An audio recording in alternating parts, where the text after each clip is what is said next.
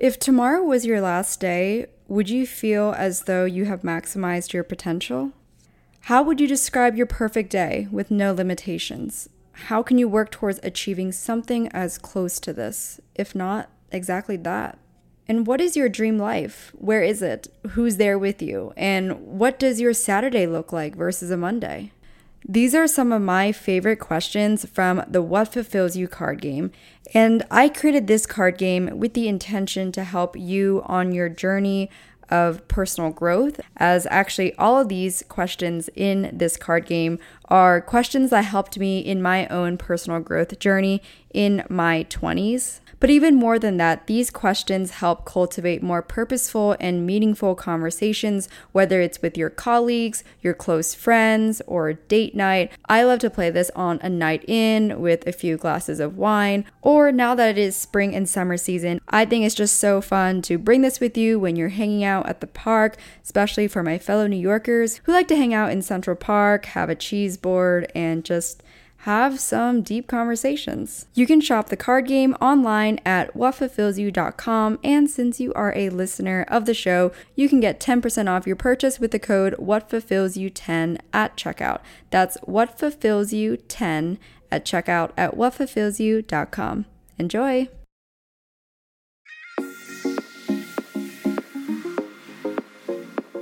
I'm Emily Elizabeth, and I'm the host of the What Fulfills You podcast, a show for and about individuals always seeking to be their best selves. On this show, we talk all about building the mindset, finding the right careers, creating meaningful relationships, and so much more. Welcome to the What Fulfills You podcast. Hello, everyone. Welcome back to the What Fulfills You podcast. My name is Emily Elizabeth, and I am your host. Today's episode is actually very unique. Once again, I'm actually recording on my phone, and I actually recorded a recent episode. If you guys listened to it, I think this was episode 153, also from my phone in my voice memo. And I recorded it at 2 a.m. in Paris when I was there. And this is actually, or the topic of today's episode is all related to solo traveling, as you can tell from the title, but also primarily inspired after coming back from my recent solo trip in Paris and Milan, which a lot of you guys kind of got to see some of my journey along the way and just my experience over there. And it was super fun because I actually got to meet a podcast listener in person. Shout out to you, Bianca. We met up in Milan. It was super cool. We ended up getting kind of like, it's the Italian version of happy hour in America. So we met up for drinks, and then we just had a really fun and cool conversation. And then we actually had a whole nother interesting ordeal that is involving the Red Bull marketing campaign. But I do want to share like a separate personal episode around kind of just my reflections on the trip and everything. This episode is going to be more focused on my advice and how to prepare for it, how to do things solo trip wise, and just trying to be more concise around that. But yeah, basically I recently came back from my solo trip abroad. It was my first solo trip internationally, and so I have learned a lot. It felt like a very long week. I was only gone for 1 week, but it felt very long while I was there. I think just because every day I was like doing something new, and usually when I'm home, obviously I'm working and constantly going to the same coffee shop or wherever I'm going to get work done. So it was a very interesting experience being out there alone. But I think out of all things, the one thing that stands out to me the most is just how surprised I am at how comfortable I was over there. I did go in with some nerves about the trip, and so I would definitely break that down in today's episode. If you are interested in hearing more about all my solo travel tips and advice, then keep listening. Okay, so let's start off with why solo travel. One of my biggest reasons on traveling solo is that it builds independence. Ever since I was in my very first serious relationship, I remember during the first 2 years, I was very not necessarily dependent on my partner, but I was always wanting to do something with him, or at the very least with someone else. And I think that was probably somewhat of an insecurity of mine, which was like being alone and doing things alone. And probably in part because it's like this fear of what other people will think, like, oh, maybe she doesn't have any friends. Not like that wasn't the case back then, but there's many different aspects. And I think when you force yourself to face one of your fears, which in this case was being alone or being independent in a good way, you start to overcome that fear and you start to actually create it as a strength and a skill set. So traveling solo, it creates this independence, which I think is so important for women. And it also creates street smarts and confidence. So, when you're out there alone, you have to be more aware, alert, and learn how to navigate different types of people, especially when you're traveling to a city and especially when you're traveling to a foreign city. And I think when you travel with other people and you're kind of using them as a tool to help you get around easier, like maybe it's like the language barrier, I think you also like make it easier on yourself, like you remove the barrier. And I think when you keep the difficulty there, it builds that street smart in you. And then one of my last reasons is probably just that it's easier to maneuver when you're solo traveling because you get to do and see what you want compared to when you're traveling in a group or even with just 2 or 3 other people.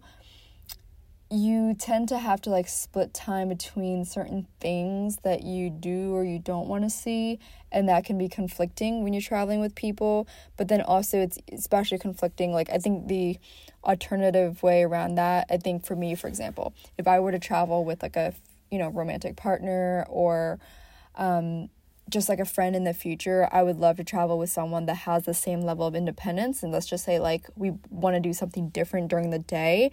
I think it should be okay to go and do those things and be like, hey, but let's meet at 3 and get drinks and lunch, So I think that would be kind of fun, a fun way to travel if you're able to have a friend or a romantic partner like that where you are both independent, but you do want to come together during, majority of the trip, but maybe some days you're like, hey, I kind of want to like go do this on my own.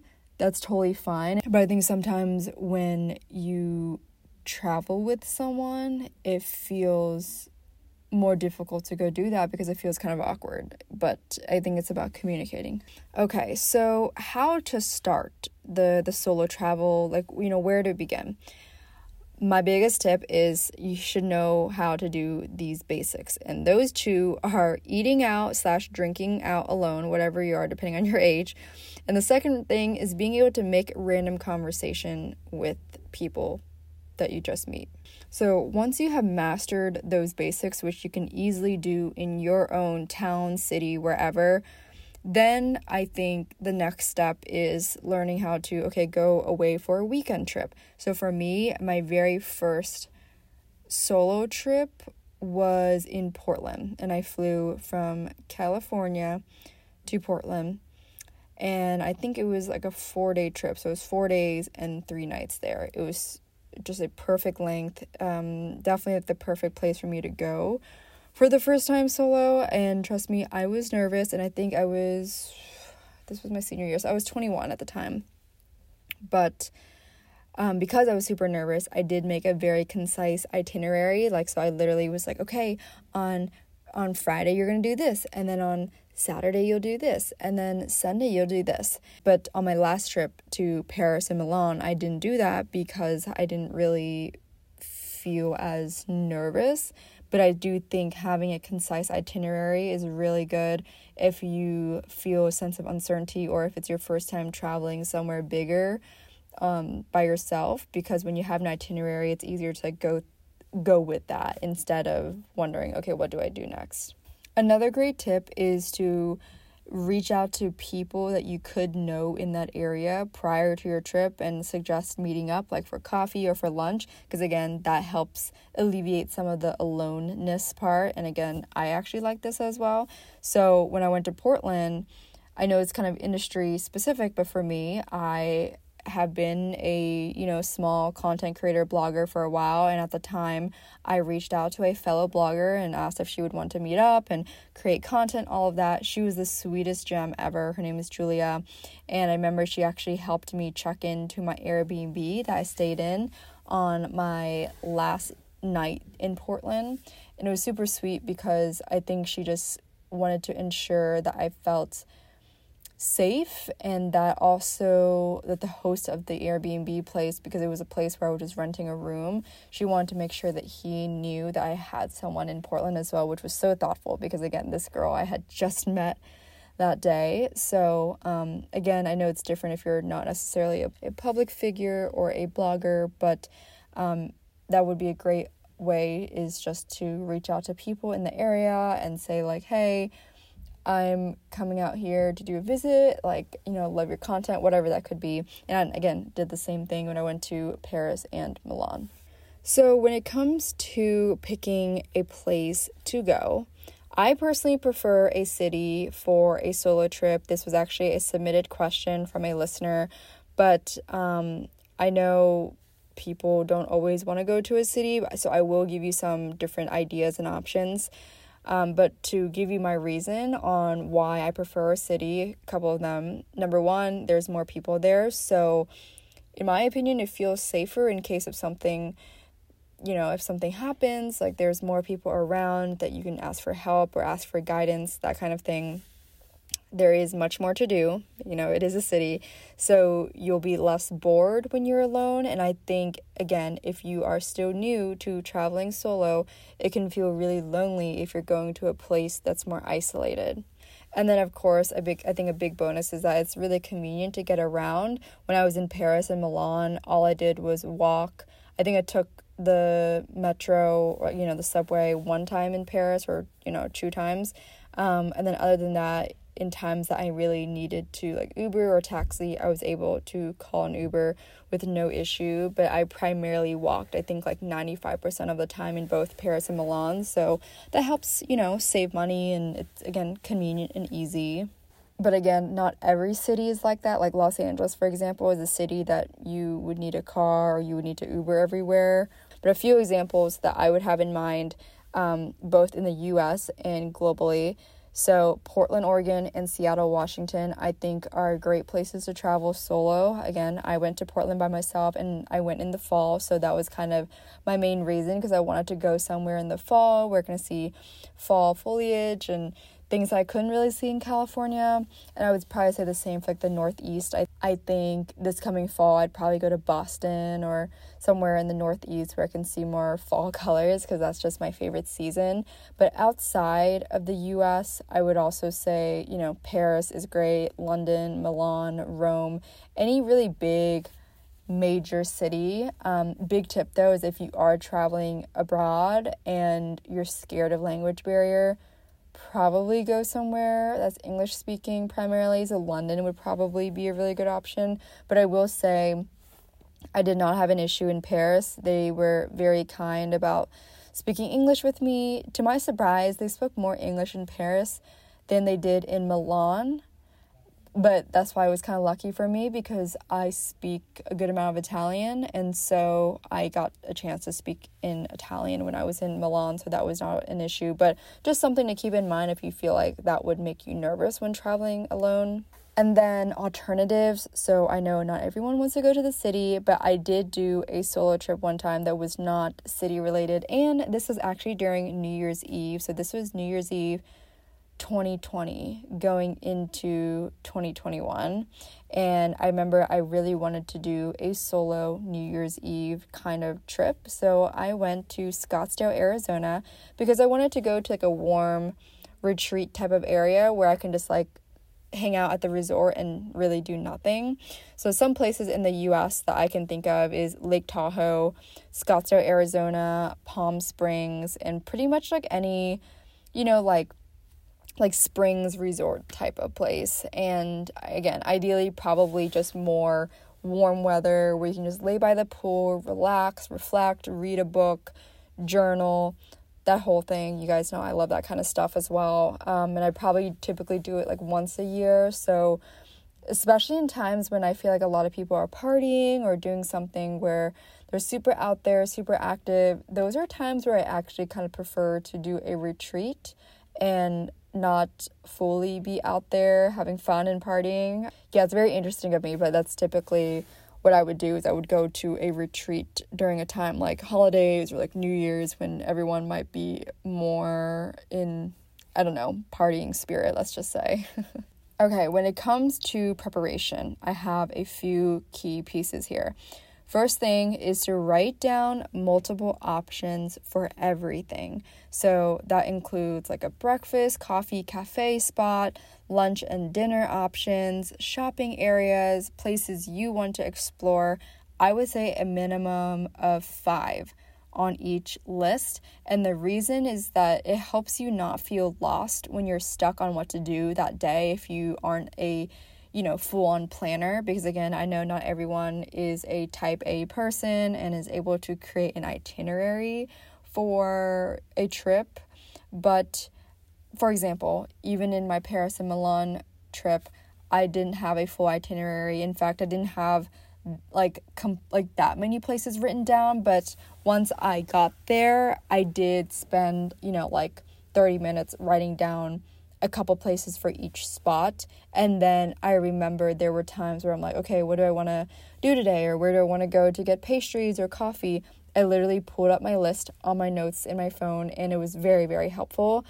So I didn't pre-plan as much as I usually would because, again, I'm a little bit more experienced now, but I did refer to my list the entire time I was there, because anytime I was like, well, what do I want to do today? What do I want to go see? I would open up my notes app, I would look and be like, oh wait, I haven't gone there for lunch or dinner yet. I'm going to go there for dinner tonight. That made it a lot easier, because I think it can feel very lonely if you're in a place where you've never been before, you don't know what to do, and you literally are like, why am I here? I think that's, you want to prevent that. So in order to prevent it, I would say make a list of multiple places you can do, be, see, eat, whatever. Another important preparation tip I have is exchange currency if you're traveling internationally. So a couple years ago, before I had a credit card with no foreign transaction fees, I would go to the bank and get foreign currency before my trip. So in terms of going to Europe, I would have euros, or if I was going, it depends on where. But now that I fortunately, am older and I do have more established credit and all of that, I do have credit cards that have no foreign transaction fees. And I would say from personal experience, so don't take this as formal advice, but 2 cards that I would recommend that are great to start out with, that are, I think, great for people in their 20s, is the first one being the Amazon Prime credit card. So if you shop on Amazon a lot, you get 5% back. This also applies to Whole Foods. And then you can see the other benefits if you just Google it, but that is a great card. Also has no foreign transaction fees. And then another one is the Apple credit card. It's really great because it works well with Apple Pay, so you can just really have your phone everywhere, and also the card is beautiful. It's a very, high quality, thick white card. So would recommend those if you are considering traveling internationally and you want to avoid transaction fees and you don't want to be carrying cash around with you, which in my opinion can be dangerous, especially if, the worst case scenario, you lose your bag or you lose your luggage, whatever, and the cash was in there. Okay. Last but not least, I want to talk about safety. I think this is, of course, very important. This was suggested by a listener that I touch on some safety and how I ensure I feel safe when I'm traveling alone.